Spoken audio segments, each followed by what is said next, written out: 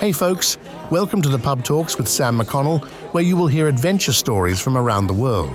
Today, we are at the Warwick Castle pub in London, joined by Earl Collins, hearing the story of crossing the Namib. So grab your drinks and let's begin. 2002. 2002, yeah. What part of the world? Where? That was in Namibia when I was dropped by a helicopter into 250,000 square miles of sand and left on my own to walk back out with a rucksack full of water.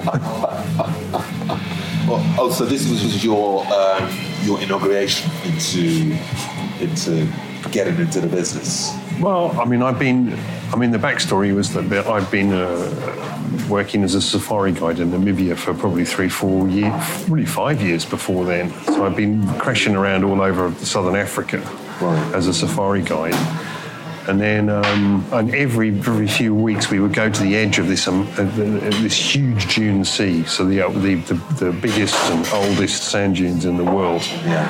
And we did a little bit of a walk, and I was always fascinated by it. And so eventually I managed to convince the government to give me the permits and to go and do it. And so in 2002. We got a helicopter. This guy called Steve Groves, a friend of mine, came. We set up a base camp on the edge of the desert. We had a bit of a film crew with us to film, not during the trek, but the before and after. So these dunes are enormous. They're the biggest one's like 1,500 feet of sand. Serious. Imagine that, trudging up that. The bacon heat. Yep. So eventually, I thought it was, seemed like a good idea at the time. Got the base camp set up. Steve came in the Jet Ranger. Yeah. Basically loaded up a rucksack just full of water, not really much in the way of food. I think they had some chewing gum, a couple of apples and a couple of rations, but the water was the big thing. The water, of course it is. But the more you carry, the more you take, the more you have to carry. Yeah, so the more water you carry, the more it weighs. So the more water you use to carry the water. So it's that whole thing. So the doctors were saying, you need to carry 5 litres per day minimum, and I was banking on 5 days. So you do the maths. That's already litre a day. No, 5 litres a day. 5 litres a day. So that would be 25 kilograms already. So that's nearly 50 pounds. And then I would imagine that if you was going trekking, you would take like a not a donkey, but somebody to carry it for you. Well, I didn't know you then.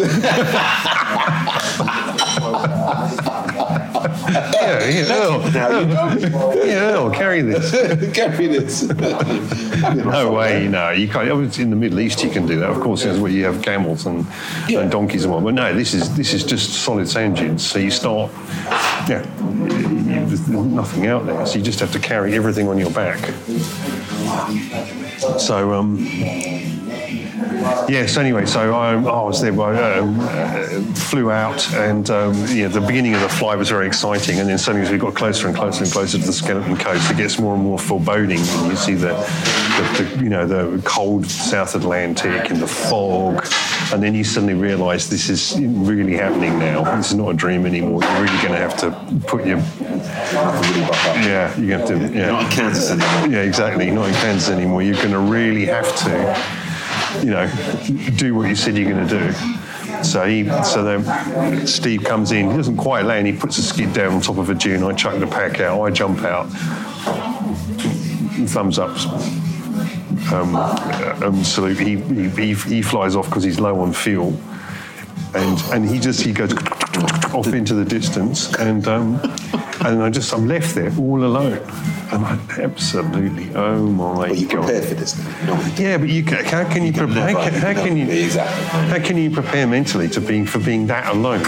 Being in the middle of 250,000 square miles of sand, and you're the only living person there. Yeah, I don't know why you signed up for that. Well, I thought it was a good idea at the time.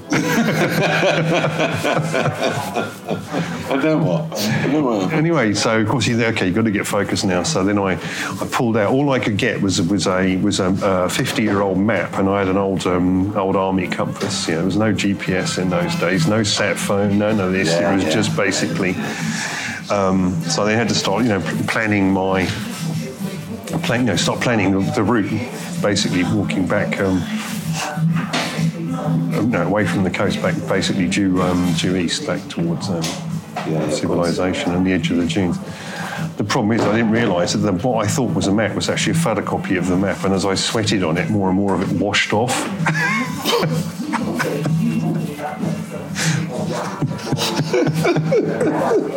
This sounds like a Laurel and Hardy moment, doesn't it? I mean, you've got one bloke who's low on fuel, drops you off in the middle of a desert with a photocopy of a map that you're sweating all over and it's rubbing off. And all the contour lines are disappearing, You might as well just take a blank sheet of paper and draw a pencil line on it. Make your own lines up.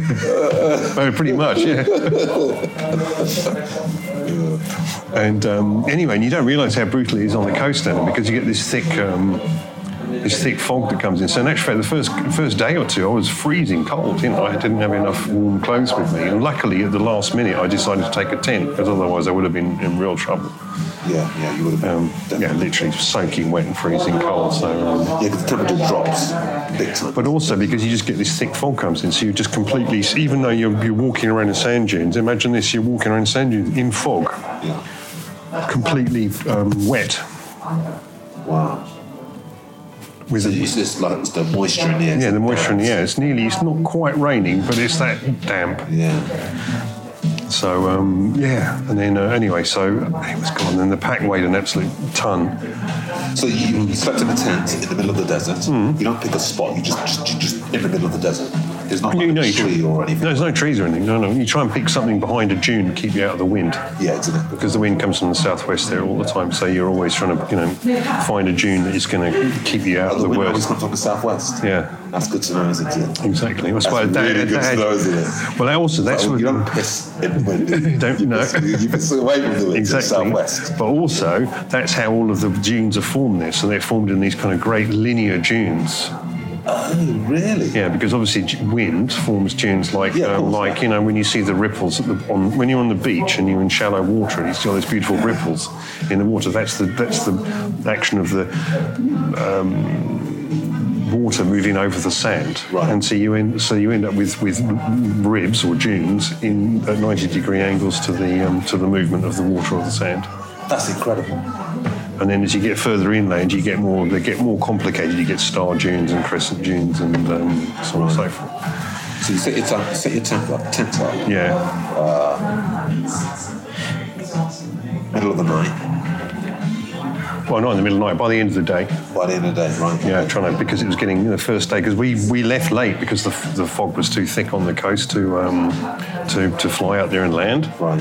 So we've been in touch with other pilots flying fixed wings high over the coast, and they said no, it's thick fog. You won't really land there. So we wouldn't want to take off, run out of fuel, and anyway, and then you can't get much sleep out there. You're constantly. You're worrying, aren't you? You're like, no, I didn't really have a problem with it. You have to remember that I've been working out there as a safari guide for 5 years up to that point. It's not as if I travelled direct from Ladbroke Grove to there, I'd already been living in that environment for 5 years, and I hadn't even bothered. That's very true. So I was acclimatised. I knew. I didn't even normally sleep in a tent as a guide. I used to sleep on the ground next to the fire because it was just one less thing for me to do in the mornings. Of course. So I like sleeping under the stars. Luckily I took the tent because it was actually going to protect me from this terrible, the fog and the moisture, which is basically, just make wake up in the morning. It's like freezing to death. All your kit. Although you're in a desert, you're then thinking, but you still have to carry all this water. It's ridiculous. Ridiculous the whole thing. It's bonkers. So, with the moisture, is there such a thing where you could actually capture the moisture? You can. You can. Massive. You can get like a fog collector. So you get them like fog collector. Fog collector. So they used there's a beetle out there called a dune basking beetle, and the little beetle, it's like jet black. Yeah. And it sits on top of a dune first thing in the morning, and it has this kind of pimpled shell that creates, it's like, has the most amount of body area or surface area possible. And it sits on the top of the dune, and the fog collects on its carapace, on its shell, and then runs down into its mouth. Yeah, and that's how they survive out there. So there's this whole ecosystem that survives on the fog in the Namib desert. And so then you get beetles, and then you get other things that live off the beetles, and then you get bigger things that live and so on and so forth. So there are animals out there. Yeah, of course.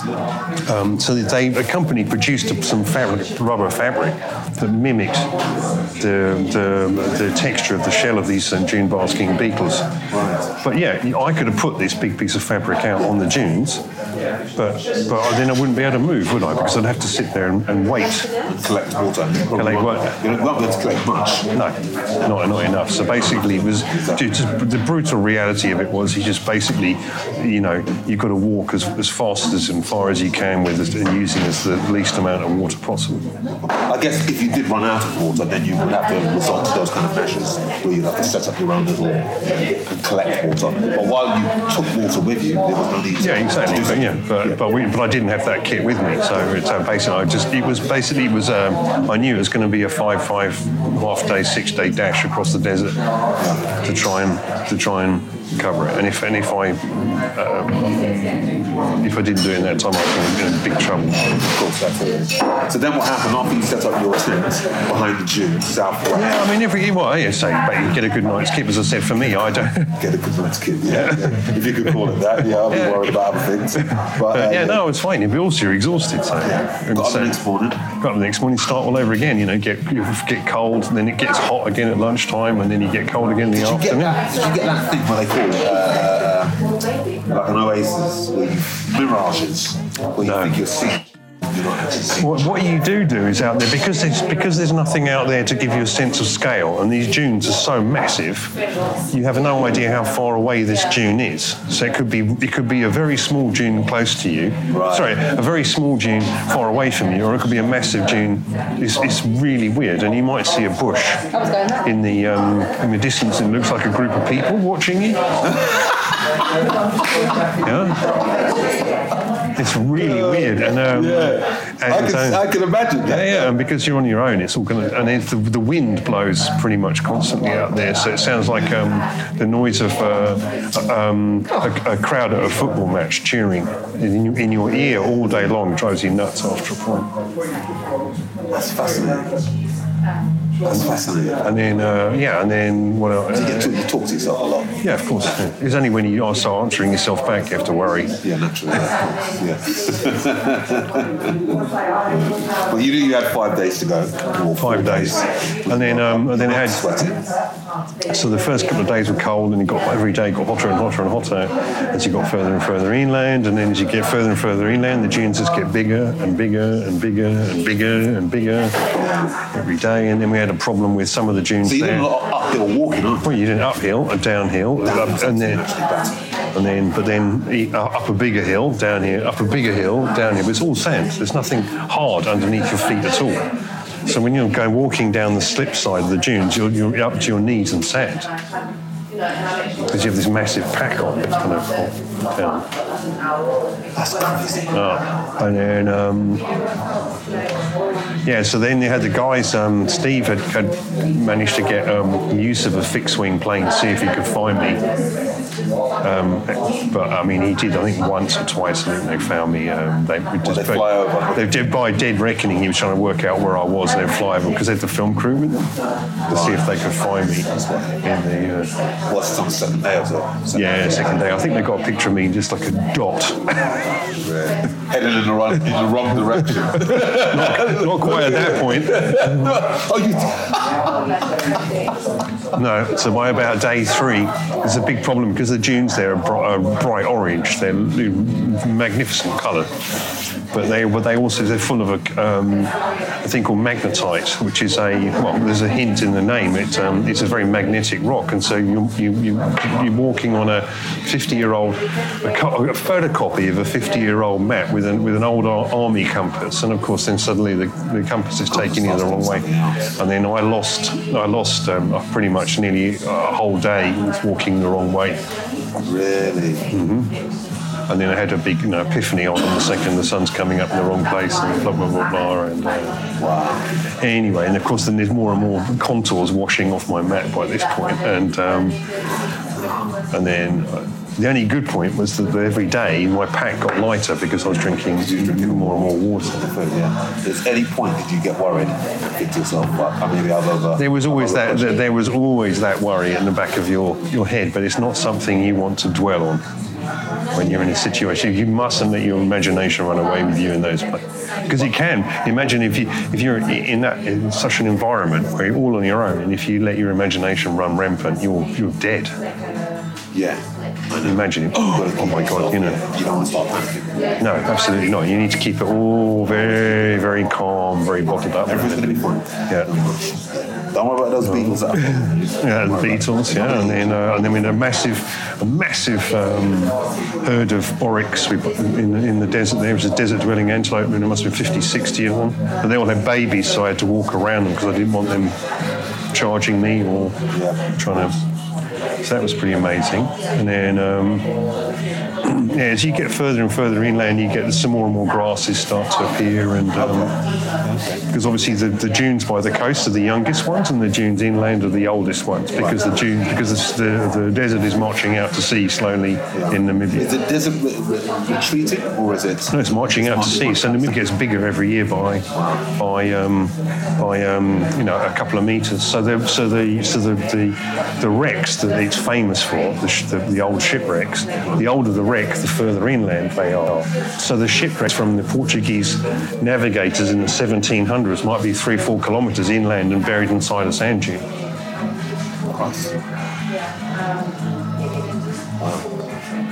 So it's very famous for its shipwrecks there. There might be some booty over there. Oh, absolutely, definitely booty.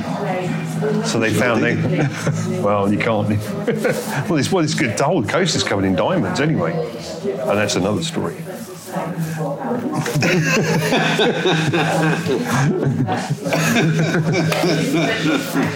Anyway, everybody likes diamonds. And diamonds are not just a girl's best friend. Yeah.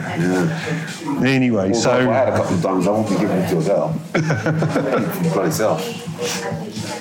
So we had some other weird things happened out there. So we had this thing called a growling dune, which is a very weird phenomenon where you're walking up the wind face of a dune that's compacted because the sand's been blown into it, and then you walk down the slip face where the sand is not compacted, and you're walking down. We've got the big pack on, and you're walking down this probably up to your knees in sand, and the whole backside of the dune starts to move. You create like an avalanche of sand, and then the whole dune, all the sand starts rubbing together and it starts vibrating and producing this massive bass echo, which is, and I'd never heard of this before, and so it scared the absolute crap out of me in the middle of the desert. Yeah, it scared the crap out of me, I should tell you. Mm-hmm. So this whole dune is going. And I bet you made you run. Well, you can't. Well, you can't run. He was going, what the hell's going on? Yeah. And then eventually, so we got faster and faster, and then as the pack got lighter and lighter, and we had the plane. It did find me on like day 4 or something, I can't remember anyway, and because I had no communication with the plane, so I wrote our rendezvous point was at a place called Deadvlei.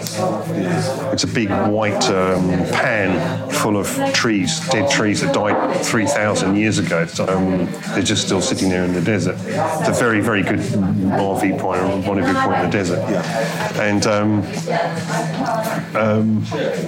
so eventually the dunes are now so big that the plane flew past me, but below me.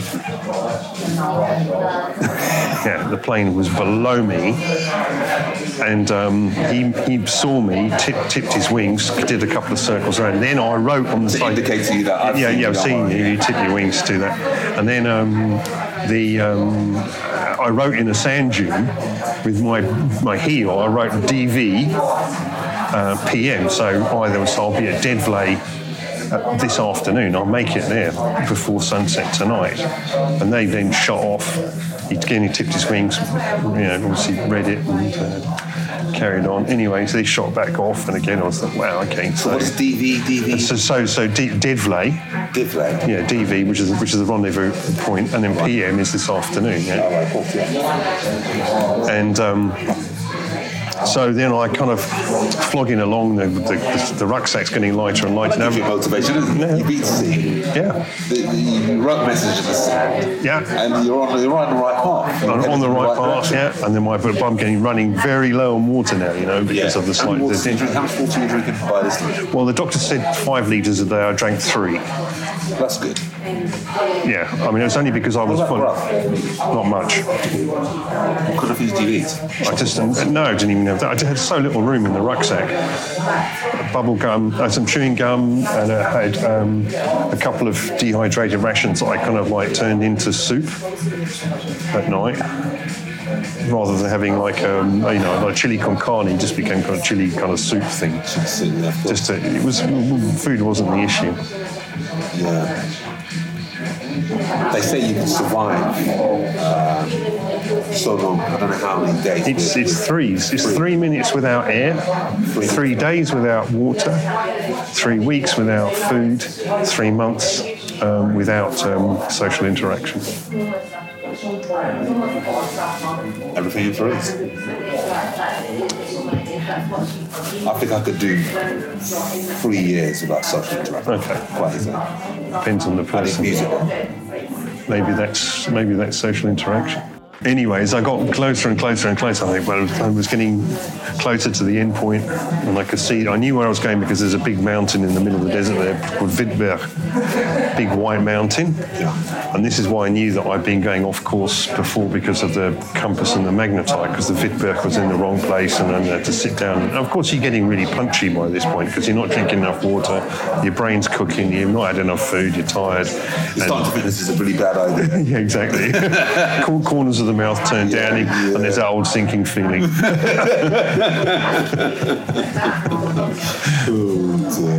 Anyway, so eventually I walk up this last sand dune, and I look down over this massive white pan, they call it. It's just a big flat area in between the dunes, but it's like chalk white, and it has these spidery, like ebony black trees on it, these ones that said died like 3,000-4,000 years ago, and it was like, yeah, I've made it. And then there was the stark realisation that there was nobody there to meet me.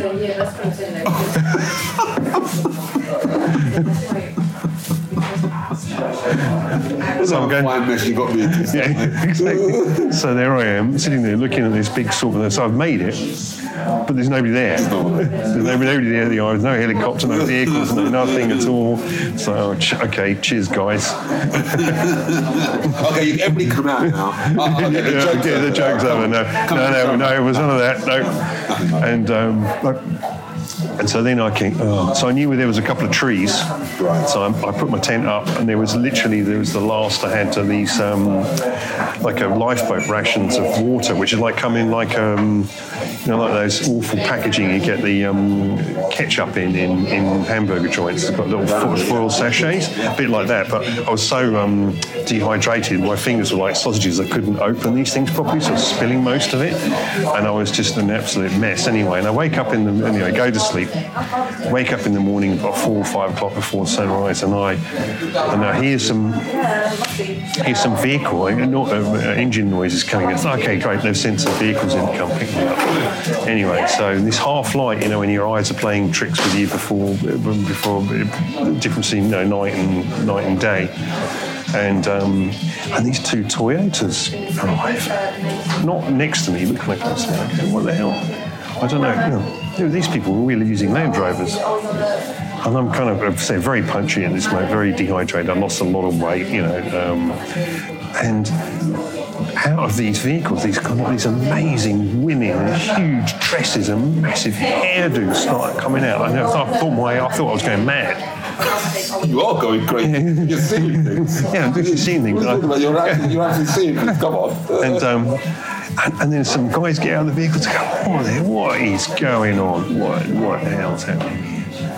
And I said, okay, right. So I stand up and I walk over to them. And of course, I look a bit of a sight. They probably don't smell that good either. And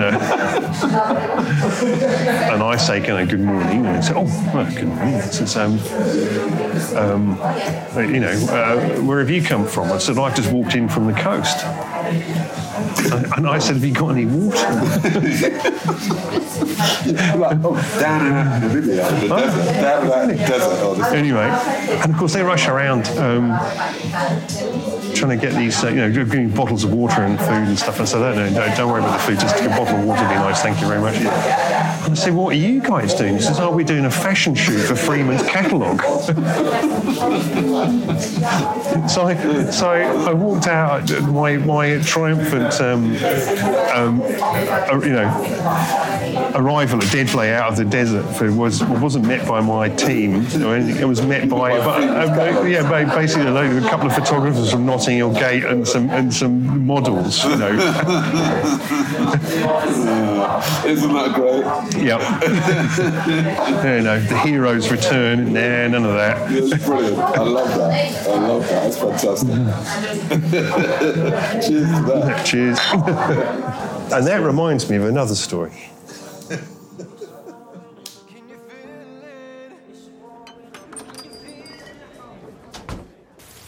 Well, that's all for this episode of the Pub Talks with Sam McConnell. Thanks for listening, and if you enjoyed it, please subscribe, like, and write a review. Until next time. Produced in association with Helios Productions Cairo. Producer was Sam Wolfe.